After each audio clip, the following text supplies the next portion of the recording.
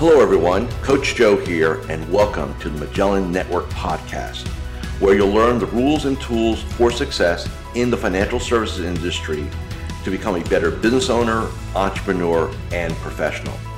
If you like this podcast and want to subscribe, search the Magellan Network Podcast with Coach Joe on SoundCloud or iTunes. With that said, let's get into it. Hi, this is Coach Joe Lucas, and welcome to this episode of the Magellan Network Show. And greetings from hot, sticky, humid Florida in the summer. Right? I'm outside of one of my side gardens here. It's one of my projects. Since we've been in COVID, I've had nothing to do. I can't travel, so all we do is landscaping with custom built rocks that are laid by hand, vegetable gardens, all kind of fun and games. But that's not why you're here. Today's episode, let's talk about centers of influence, or COIs, as we all like to know.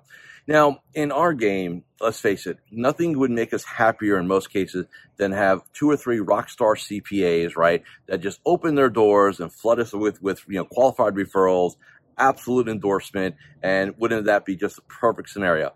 And, that happens sometimes. Sometimes that does happen, but that's like maybe 5%, 3% of the time. Typically, what we want to look at is first off, let's define what a COI is, a center of influence. Now, most of this industry, and I understand that, will always look at it's kind of one, what I call suspect 1A and 1B, right? The CPA and then the attorney. And that's fine, but let's put some qualifiers on that, right? CPAs come into 3 flavors. Number 1, are they a competitor, right? So in other words, do they have in-house wealth management, right? Number 2 is they already have a person, right? Or several. Or number 3, they won't touch this thing with a 10-foot pole. Look, there are a lot of CPAs that won't touch, referring clients, liability issues. They may have a bad experience one time, so on and so forth. So if I gave you those 3 scenarios as an advisor, they compete, they do it in-house, they have somebody, or 3, they don't have anybody, right? Which one would you think is your most likely prospect, right? It's interesting when I've asked this question, most advisors will take number 3. Well, they don't have anybody, right? So if they don't have anybody, why can't I be that person, right? The reality is, it's not they've never been asked to have somebody. It just is not, they just don't want to do it. It is always going to be easier. Remember this. It is always going to be easier to take a CPA who already has 1 or 2 relationships, right? And get on their dance card, get on their list, right? Maybe, and especially if you have a niche. So here's the other thing. If you are very clear on who you want to work with, right? And you're just not trying to work with everybody. And you can sit there and say, hey, look, I work with closely held family businesses. That is my specialty. That helps the CPA, the attorney, any COI really hone down. And this is a strategy a lot of my clients use now. We've been talking about this and testing this for the last several years. Instead of going to a CPA or an attorney or anybody and just saying, hey, sometimes we want to broad stroke things because that's going to give us more opportunity. What that really does is confuse people because they don't know who you really want to work with. So the more specific you can be with who you want to be engaged with, the easier it is for that other professional to kind of think about that, right? So it's closely held businesses, federal employees. I've got a client that works basically with first responders, right? So if they've got a client who is first responder, hey, we specialize in first responders, right? Whatever it happens to be, if you have a niche, and again, a niche could be what people do, could be their situation, right? So if you have that, you want to take advantage inside of those conversations, right? Now, also with COIs, again, we talk about 1A and 1B, right? The CPA and the attorney. But today, there are so many other centers of influences. There are business coaches, executive coaches, life coaches, consultants, religious leaders. So don't think just myopically inside of, well, there's 2 people, property and casualty, mortgage, insurance, real estate. Again, what it really depends on, not so much what the person does, but what their mindset is. So if they're wired to be collaborative, great. You can meet somebody and they can have like the perfect client base for you, like literally perfect. But if they don't see it and they don't want to engage in it, you can't force it. And you just have to, you don't have to like it, but you have to accept it, right? So in the day of COVID, how do you go find these COIs, right? To me, it's really, number one, you need to go ahead and do a census or take inventory of all your households.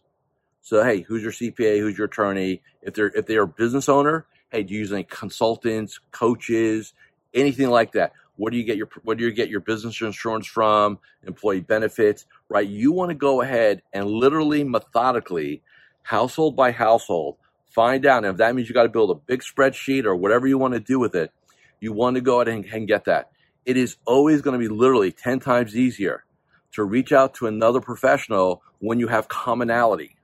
You have a common client. You share a client, right? We want to have that. We want to have that opportunity. So that's always going to be, in our mind, most important to do, right? We want to have that. So you want to do that. Now, it's also about staying in front of them.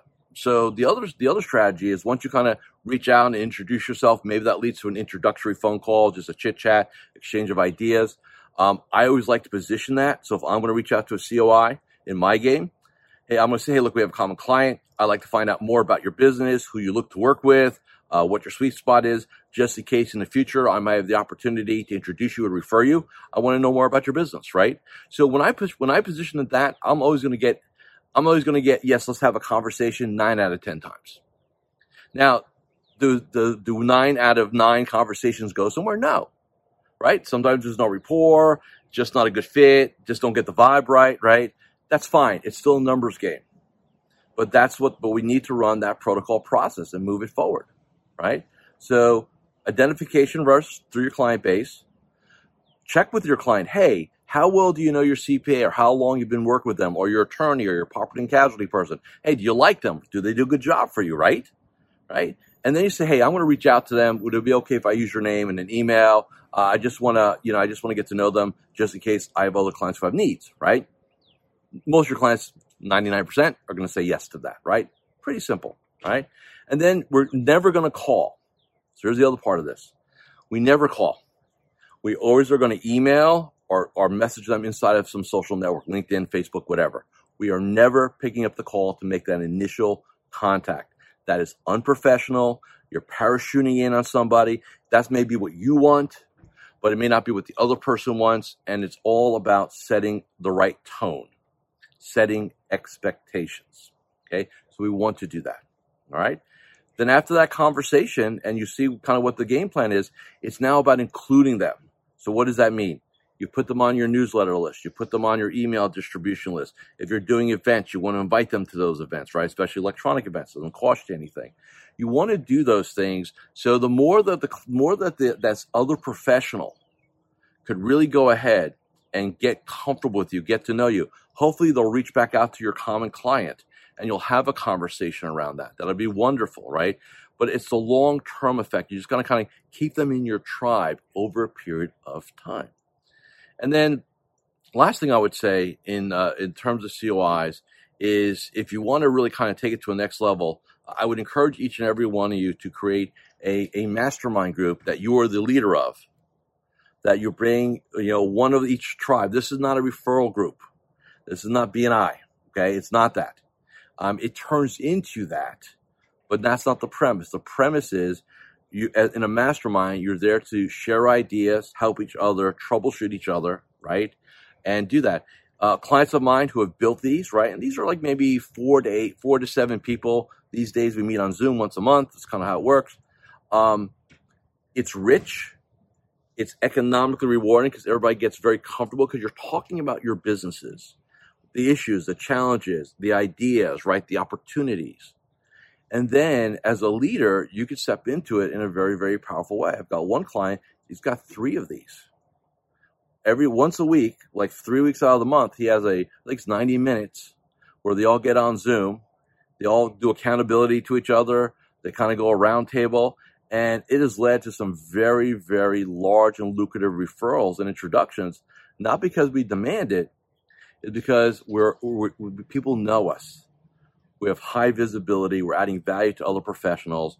And remember, it's always going to be about the relationship, okay?